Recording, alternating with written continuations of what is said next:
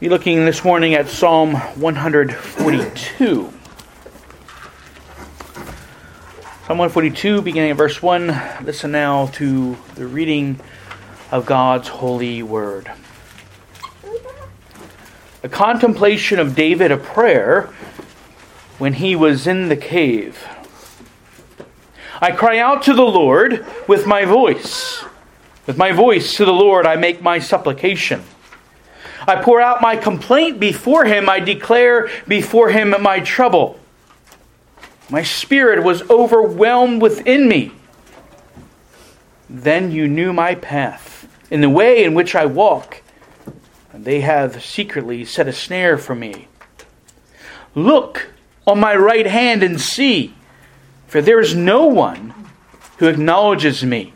Refuge has failed me. No one cares for my soul.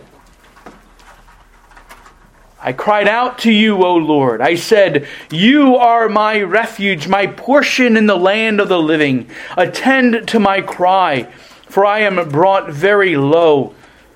Deliver me from my persecutors, for they are stronger than I. Bring my soul out of prison, that I may praise your name.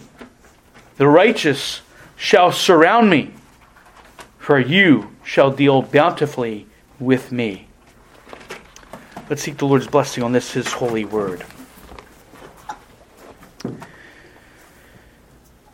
O gracious God in heaven, Father, we just again come before you and we rejoice and give thanks for just the great honor and privilege it is to be able to gather together here in the name of Christ to worship you. And even as we come to your word and we pray, Father, that you would pour out your Spirit to give us understanding and insight to this passage, this psalm before us this morning. And may we truly find great comfort and strength and be encouraged and challenged to truly trust and find our refuge in you. And so we just ask now for your blessing upon your word. In the name of the Lord Jesus Christ we pray. Amen.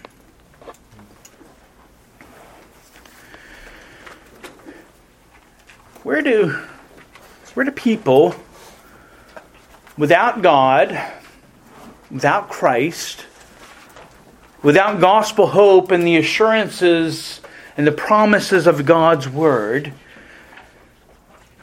where do they go to find comfort, strength, and rest in the midst of the various trials and struggles of life that are common to all?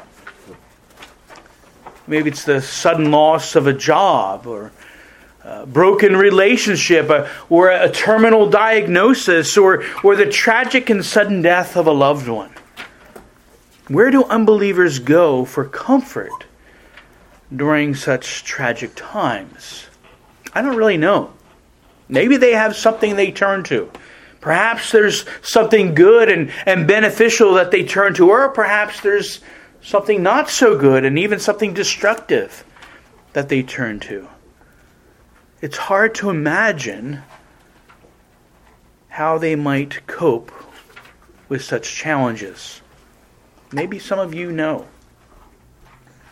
But there is one thing that we do know, and that is certain, is that for the believer in Jesus Christ, there is an abundance of hope and assurance that we can have as we face the daily trials and challenges that life brings our way. Jesus, our Savior, has promised that He'd be with us forever, that He'd never leave us nor forsake us. And in fact, the presence of His Spirit is always near as it dwells even in us. We have the comfort and the hope of the many promises of God's Word, which we can call to mind and turn to, and we can read them and be strengthened and encouraged by them. And the Lord has provided us with a blessed fellowship of godly ones, other believers, one another in the body of Christ who support and encourage us, so that when one rejoices, we all rejoice with them, and when one weeps, we all weep with them. So these are the significant blessings that the Lord has graciously given to us who believe on Jesus Christ. As we trust in Him, We know that he'll be for us a refuge, a place of safety and comfort as we face these many challenges. But maybe you've experienced times in your life where sometimes, even though you know this comfort is there, that sometimes this comfort and encouragement seems very distant and far away. And it can be for a variety of reasons. And most notably, we know that when we're in sin, that our sin has a way of driving a wedge between us and the Lord and His holiness. Not that He's left us, but we don't sense His presence as near. See, because our sin has dulled our spiritual senses. And this is why when we go through trials, we should always first examine ourselves to see if there is any offensive way in us, some sin that maybe is hindering our relationship with the Lord and for which He's bringing loving chastisement upon us that might steer us back to Him. And so that's what those troubles and trials may be. And certainly if we would examine ourselves and if we would find sin in our hearts, then we ought to confess that sin and seek the Lord's mercy for forgiveness and renewal and a restoration to that peace with Him. But certainly, there are other times when trials and challenges come upon us, not because of a specific sin in our lives, but simply because we live in a fallen and sinful world. And we know that Satan, our adversary, is always on the prowl, looking for whom he may devour, and he often always has his sights set on the people of God to bring them down. And sometimes these troubles can come so quickly, even one right after another, that we become overwhelmed and we begin to lose sight of our anchor of hope that we have in Christ. Well, this is what David expresses in Psalm 142. He was overwhelmed with trouble, so much so that it was shaking the very foundation of his faith. And yet he cries out to the Lord, looking to find refuge in Him during the turbulent storm that he was in. Psalm 142 is a psalm which points us back to this comfort and to that comfort that we all have in Christ Jesus. And even when we endure turbulent storms in our lives, we can look back at these promises and our refuge in Christ our Savior. As we consider this psalm this morning, we first want to look at what we can glean from the occasion that's mentioned here in the ancient title, a contemplation of David, a prayer when he was in the cave. And this tells us that David wrote this psalm most likely during the time of his being pursued by King Saul. Remember, Saul grew jealous of David and the influence that he had, and then he suddenly turned against David, who was his once trusted general, and he began to pursue David in order to kill him. Now, though there may have been numerous times during this period where David was on the run and he hid in caves, well, we only have two instances that are recorded for us. In 1 Samuel 22, where David hides in the cave of Adullam, and then later in 1 Samuel 24, David and his men hide in another cave in the wilderness of En-Gedi. Now, in both of these instances, Saul was in hot pursuit, and David's stay in the cave was just relatively short. In 1 Samuel 24, as David is hiding, remember that's the occasion where Saul actually entered into the cave, but didn't know David and his men were there hiding in the darkness, and David cut a piece of Saul's robe. And so this was the first time that Saul fell into David's hand, and yet David, not wanting to lift his hand against the Lord Anointed, spared Saul's life. And so that was 1 Samuel 24. But as we read through Psalm 142, it seems that what David describes here fits more closely with the context of David hiding in the cave of Adullam that we read about in 1 Samuel 22. Now, this was a time early on in David's life as a fugitive, and there were only a handful of faithful men who were with him at this time, And again, just before this, David had received word from Jonathan, who was Saul's son, but who was also David's closest friend. And Jonathan had told David that, yes, my father was truly bent on killing you. You need to flee. You need to get out and keep yourself safe. And then in chapter 21, David and his men were hungry and received bread from the priests at Nob. And these same priests were later murdered by Saul for their kindness that they showed to David. And so David then made his first attempt. After that, he attempted to seek refuge for the first time. There were 2 times when he sought refuge in the land of Philistia. But again, when he realized they were too suspicious of him, and again, we looked at that last week, they certainly had reason to be, since he was the one who had many great victories over him, including killing their champion Goliath many years before. And so David, in this first occasion, though, he pretended to be a madman so that he might escape danger. And the king of the Philistines said, I don't have any need of this. Don't I have enough of my own madmen here in Philistine? I don't need this one. And so David was able to escape. But it was then that he returned to Israel and escaped to the cave of Adullam. And it was a most discouraging time for David. And yet it was here that the Lord would strengthen him and give him great encouragement before the Lord would send the prophet Gad to David to warn him that Saul had discovered his location that has been compromised, and he needs to once again get up and go on the run. And so this situation seems to fit with what we see in Psalm 142. But as we mentioned earlier when we sang Psalm 57, Psalm 57 has the same occasion in that ancient title. And reading through that psalm in Psalm 142, we see various similarities. Again, David is looking to the Lord for refuge as he seeks the Lord's mercy for deliverance. And enemies have surrounded him. They've laid traps for him. And David is greatly discouraged.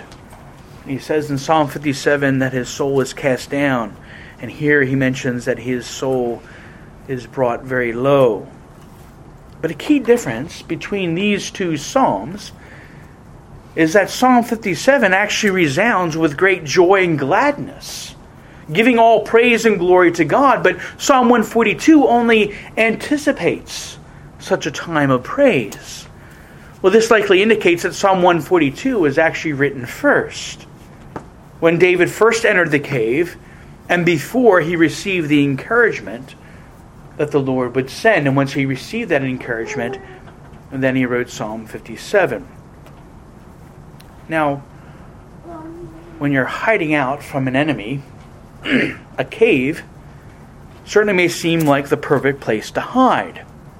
And again, for David, it certainly was for a time. It provided protection and a sense of comfort and refuge. But in many caves, there's often only one way in and one way out. And so if your pursuer, your enemy, knows that you're in the cave, well then that cave, which once seemed like a place of safety and refuge, quickly becomes and begins to feel like a prison. You're trapped. Now at this point, though David hadn't yet known that Saul was aware of his position, this sense of feeling trapped with no place to go is what was overwhelming David. And he says in verse 3, when my spirit was overwhelmed within me, he was feeling weak and weary. He was really close to giving up. For weeks he had been on the run from Saul, running for his life from one place to the next, even going into a foreign land. He could not find safety. And he was separated from his family, from his loved ones. He was driven from his home. Those he once led into battle as Saul's general had now turned against him and hunted him down as if he were a wild animal. The great hero of Israel was now a fugitive on the run. Friends were far and few between, and those that did befriend him, like the priest at Nob, paid a great penalty. And so David desired rest and peace from all this. Now, it's hard for us to imagine living such a life, constantly on the run to preserve our lives. Although this isn't likely our experience, how often have you felt overwhelmed by all that's going on in your life? Pressures from work and stresses on your finances, tensions in your relationships. And then, of course, add having to make big decisions about work, about school, about family. And then there's the onslaught of sudden illness or tragedy, accidents, social unrest, and concerns about what's going on in the world politically and culturally. It all begins to add up after a while. It can begin to feel like the walls are pressing in around you as troubles come down and come in from various sides. One wave after another, and there seems to be no relenting in sight. So what do you do at such times? What did David do? He cried out to the Lord in prayer. Not just once, but repeatedly. Not just quietly in his heart, but even aloud, crying out with groans and cries for help. He says, I cry out to the Lord with my voice. With my voice to the Lord, I make supplication. I pour out my complaint before Him. I declare before Him my trouble. Note first repetition to emphasize really his desperation. He cries out. He makes supplication. He pours out and declares to the Lord the trouble that he's experiencing. It's really, really bad. And secondly, as we noted earlier, he expresses his prayer verbally, right? Not just quietly in his heart. He's not off in a corner praying quietly. He's verbally with my voice and declaring. He's at the point of drowning in these troubles that have swirled around him. And he's verbally expressing them. He can't contain the distress that he's dealing with. And it stirs within him, and he has to speak it out loud. And third, being in such a desperate situation, he acknowledges that he can't help himself. He's truly needy as he makes supplication, that as he's seeking the Lord's kindness and mercy to help and pouring out his complaint isn't what we often think, right? That he's not just griping and moaning about it, but he's sharing his troubled thoughts. Perhaps about his coming demise that seems so certain to him if he doesn't get help soon. Because he can't save himself. Only the Lord can help him. And finally, again, note that he holds nothing back. Right? He's cried out. He's poured out. And he's openly declared.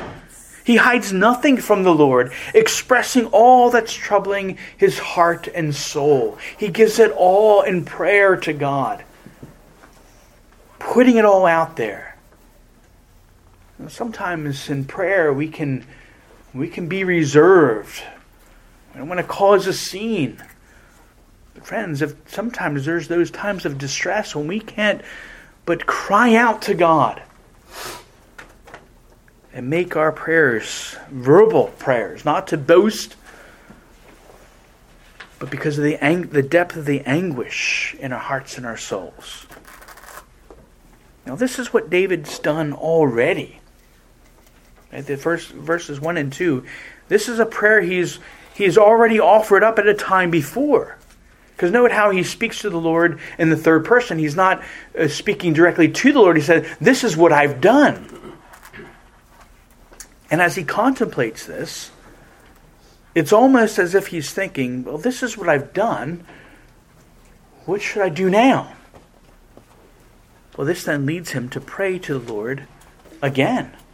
Right? Not as a vain repetition, as if God can't hear him unless he speaks loudly and after many times. No, to further demonstrate his full dependence on the Lord. He continues to persevere in prayer to the Lord. His troubles are too much for him to bear. He's desperate and he needs the help of the Lord God. And he's committed himself to praying until he gets the Lord's answer. And again, this is what Jesus charges his disciples to do when he tells the parable of the persistent widow who goes before the unjust judge. And the unjust judge finally relents because the widow is persistent. Well, Jesus says that's how we're to be in prayer before the Lord, to be persistent, to show the Lord that we're serious about this. We truly can't help ourselves. That we go to him in prayer again and again and again. Even if it's for the same thing. And again, sometimes we do a one and done prayer and think that's all we need to do. No, the Lord wants us to be persistent. He wants our whole heart in it. He wants to know that we're serious about his help and receiving his help that he desires to give us. And so we should be persistent in our prayers. And so in verse 3 to 7, David speaks directly now to the Lord again, to lay before him again his petition and his cry for help. But first he draws his attention to the areas where he's specifically struggling. And there are two. The first, David isn't only overwhelmed with the current distress of being pursued constantly and feeling trapped, but he knows that there are dangers that are still yet ahead. A truth he's confident that even the Lord himself already knows. He says in verse 8, when my spirit was overwhelmed within me, then you knew my path. In the way in which I walk, they have secretly set a snare for me. So David knows that there's still these dangers that lie ahead. He knows that Saul is fully committed to seeing his destruction, and that he's not going to rest until David is captured and killed. That was the warning that Jonathan had given to him. But David draws the Lord's attention to this. Knowing that the Lord already knows these things, of course, because he's the omniscient, all-knowing God. And so we may wonder, well, why does David pray these things if the Lord already knows what he needs? Indeed, Jesus even asserted this same truth in Matthew 6, verse 8. He says, for your Father knows the things you have need of before you ask him. And it's interesting, he mentions that right before teaching his disciples the Lord's Prayer. So why do we ask? Why do we have to ask if God already knows? Again, because by asking the Lord, we demonstrate our full and complete dependence upon him. But we should also note that it should give us great confidence.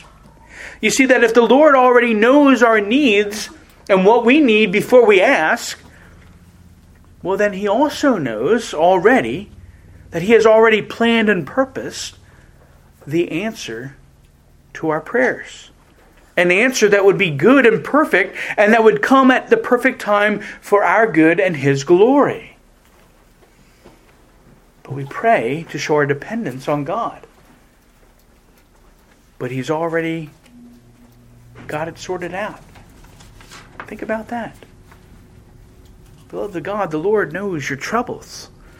Not only the troubles that you experienced yesterday, not just the ones that you may endure today, but he already knows the troubles and trials that you're going to face tomorrow or next week or throughout the rest of your lives. He knows because even these troubles are under his sovereign hand. And we know because the Word testifies to us that it's God's purpose to use those troubles to work out his perfect plan to form and fashion us more into the image of his beloved Son, the Lord Jesus Christ. Friends, this is truth that we know. And so it should challenge you to trust the Lord as you cry out to him in prayer that he already has it all worked out. And so there's no need for you to worry or fret about it. You trust in him and depend upon him. And so find confidence in this great truth. The second key area that David struggles with is that he's isolated and all alone. He calls the Lord's attention to this, even saying in verse 4, "Look, Lord, look on my right hand and see, for there is no one who acknowledges me. Refuge has failed me. No one cares for my soul." Now, the right hand is the place of honor. It's where your most trusted friend would stand. And for David, that would be Jonathan. Well, Jonathan can't stand next to him because it would endanger both their lives. And so he's crying out to the Lord, "Look, the space is empty." And not only this, but wherever he sought refuge on the earth, they've all failed. Friendships have been broken. Relationships have led to betrayal. And even this current hiding place seems like a prison. And so David's complaint is that no one cares for him. Now the reality is that we know David wasn't alone. Right? He had a small band of faithful men who were with him at the time. And yet the disruption that he's experienced in many of his relationships has seemingly caused him to really not trust anyone. Right? If you've been hurt enough times and betrayed enough times, well, it's going to be hard for you to trust others. So even though there are friends with him, he still feels alone and isolated. Now, overwhelming trouble can certainly have this effect on you. And even though you may actually have those around you who love and support you, well, stresses can be so intense that you just feel all alone. You see, because what's happening isn't necessarily happening to them, but only to you. And the burden of trouble is seemingly falling all on your shoulders when they're continuing to live their lives just fine. Now, if you've ever felt like that, you know it can be isolating. Again, even if the reality is that you're not alone. Because what we sense and feel, our emotions, can often lead us astray. And so this is what was happening with David. Even though he had people around him, because of the disruptions in the relationship, because of everything that was happening, he was the one being pursued, not them. He felt alone and isolated. And so David calls the Lord's attention to this danger and this loneliness. And then it's as if he himself then looks to his right. And he realizes that he's not alone. That the Lord is with him. In verse 5, "I cried to you, O Lord. I said, you are my refuge, my portion in the land of the living." And again, so this then gives David great confidence. He confesses that the Lord is his refuge, his safe place, and the source of his comfort and strength. See, his king, Saul, has failed him. And many of his fellow soldiers have failed him. Even Jonathan has failed him, not intentionally. But again, he can't be a refuge for David because the two must remain separated lest they both come into danger. And even the cave that he's currently in has failed to provide the safety and rest he so desires. Everything he's looked to on the earth has failed him. But the Lord is by his side. The Lord is his refuge, his place of rest and safety. Secondly, he confesses that the Lord is his portion in the land of the living. That is, the Lord is his inheritance. And remember that David had to flee his home. And again, he's already attempted to find a place of refuge among the Philistines, but there was no portion for him there. And constantly on the run, he has no home, he has no portion to call his own. But the Lord is his portion. The Lord is his permanent home. The Lord is and will be his eternal inheritance. So though his situation hasn't changed, David is strengthened as he recalls these truths. Beloved of God, what a great challenge for us as well. That in the midst of those overwhelming trials and struggles, as our emotions get swept away and lead us off the path, remember the truths and the promises of God's Word. He is our refuge. He's an immovable rock and a fortress that we can flee to in our times of distress. We can find rest and safety in His everlasting arms. He's our portion, our inheritance, our home. He's all that we need. And so we ought to cling to Him by faith. And so with regained confidence, David now returns to his prayer, and he sets forth the request of his petition. In verse 6, "Attend to my cry, for I am brought very low. Deliver me from my persecutors, for they are stronger than I. Bring my soul out of prison." And you see here there are three key requests that David makes. First, he prays that the Lord would hear his prayer. The prayer that he's cried out in anguish. It's not, again, that David doesn't believe that the Lord hasn't heard him already. As we've seen, the Lord already knows before he asked what he needed. And so calling the Lord to hear or listen to prayer is a way to let the Lord know the desperation and the neediness of our own hearts and souls. That as we pray, it's like, Lord, we want an answer. We want it soon. And so calling the Lord to hear us expresses our own weaknesses, that we may not be able to last much longer unless the Lord responds. And David clarifies this when he says, "I am brought very low."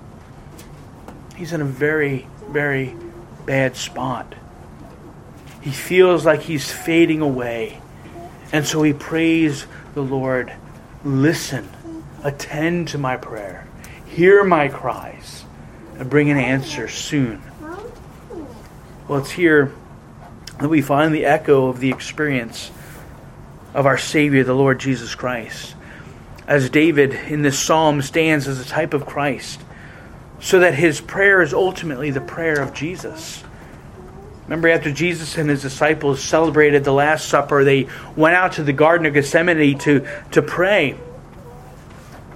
And there in Matthew 26, Jesus, we read this, "And he took with him Peter and the two sons of Zebedee, and he began to be sorrowful and deeply distressed. Then he said to them, 'My soul is exceedingly sorrowful, even to death.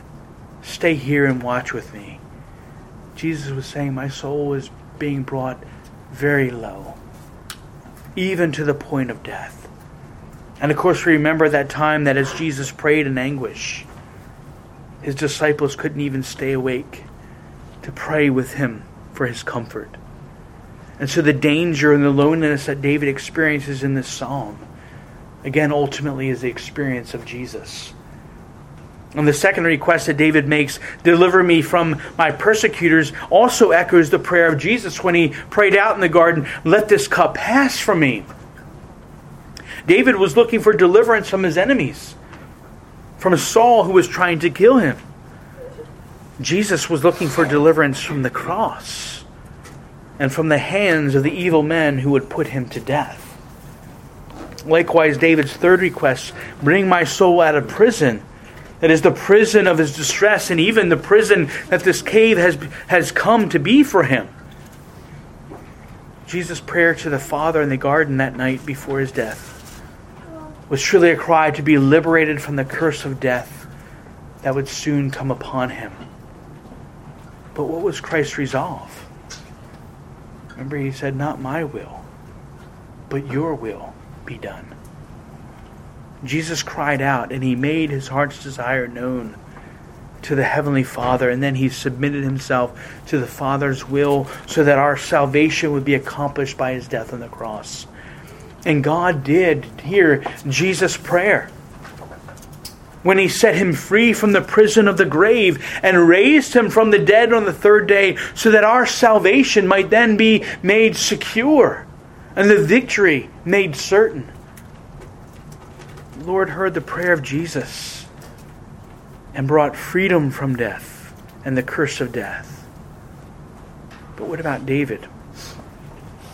Well, having been boosted by his confidence in the promises of God, David now closes his prayer with what amounts to be a prophecy, looking forward to a time in the future when the Lord would deliver him and what would happen at that time. First, David knows that he'll be delivered for a purpose. Verse 7, that I may praise your name. Now, David will be moved to praise and worship the Lord and bring glory to his name, fulfilling the chief end of all mankind, to glorify God and enjoy him forever. And the Lord gives us his grace and strengthens us to endure the various trials that we face. We ought to be moved to worship and glorify him, even as we do when we reflect upon how he's been abundantly gracious toward us and has delivered us from the condemnation of sin and death through faith in Jesus Christ. David looks forward to praising God's name, and indeed we can say that Psalm 57 is the result of that praise, is the giving of that praise. O be exalted high, O God, above the heavens stand, and let your glory be above all earth, both sea and land. That's the fulfillment of David's prophecy here. A second prophecy is that David is confident that he would be delivered to a people, to friends, who will walk with him and encourage him. He says, the righteous shall surround me. And not long after David wrote this psalm, the Lord answered his prayer, as we read in 1 Samuel 22, verses 1 and 2. And when his brothers and all his father's house heard it, that is, they heard he was in the cave of Adullam, they went down there to him, and everyone who was in distress, everyone who was in debt, and everyone who was discontented gathered to him. So he became captain over them, and there were about 400 men with him. So he went from the small band now to a good-sized group of over 400 people. Once alone and distressed, David was suddenly encouraged by the arrival of his family and a whole host of supporters who looked to him to lead them. In the same way, beloved of God, look at those whom the Lord has surrounded you with. This body of Christ. So that you can be encouraged, so that you can be built up in your walk of faith. You are not alone. And that it truly is a great encouragement, and ought to be a great encouragement to us. Finally, David looks to a time when he would be delivered with abundant blessings from the Lord. He says, for you shall deal bountifully with me. David knows the Lord will not only be gracious to him, but will abundantly bless him far beyond than he could possibly imagine. He knows this because these blessings are rooted in the promises of God's Word. That the Lord is for us at all times, a sure and certain refuge. That we can flee to him looking for safety and rest from the storms of life that we face. That we can be comforted by his Spirit through his Word and also through the faithful body of believers into which he's placed us. These are bountiful blessings because not only do we get to enjoy them now in this life, but we shall enjoy the fullness of God's promises as we stand in his glorious presence forever and ever. Beloved of God, find your refuge then in the Lord. Look to him to save and deliver you, to preserve and protect you, to sustain you and carry you through whatever it is that you may be enduring, whatever trials and suffering and challenges you may be enduring in this life. Look for your refuge in the Lord God alone. Find your refuge in the Lord Jesus Christ. Put your faith in him alone, and you will not be disappointed. Not now, and certainly not in all eternity, to the glory of God alone. Let's pray. Gracious God in heaven, we rejoice and give thanks to you for the great encouragement of your word and the reminders that you have given to us to seek you out in prayer in our time of need. That you are our refuge and our inheritance. You are our hope, our deliverer. the one who's freed us from condemnation and death, and that you still have many more bountiful blessings to bestow upon us. Father, that this all was accomplished for us through Jesus Christ, who suffered many things, who was surrounded by enemies, who was put to death because of our sin. And he paid that penalty, enduring the wrath and curse, your wrath and curse that only we deserved. Christ endured for us, so that we might be your holy ones, so that we might stand in your glorious and holy presence and have the assurance of salvation and the forgiveness of sins. Father, what a glorious blessing it is. And we pray that you would help us to remind us of these things when we go through those times of difficulty and trials. And some perhaps here are going through those times even right now, perhaps even some secretly, not wanting to bring that forward. But certainly there are many challenges we face, even sins that we're tempted by, the constant assaults of the evil one, pressures and strains in our lives. But you are our refuge and our hope. Jesus is our rock and our salvation. May you give us the grace and the power of your Spirit to fully trust in him and depend upon him, that we might be saved, all to the glory and honor and praise of your holy name. We pray all these things in the name of the Lord Jesus Christ. Amen.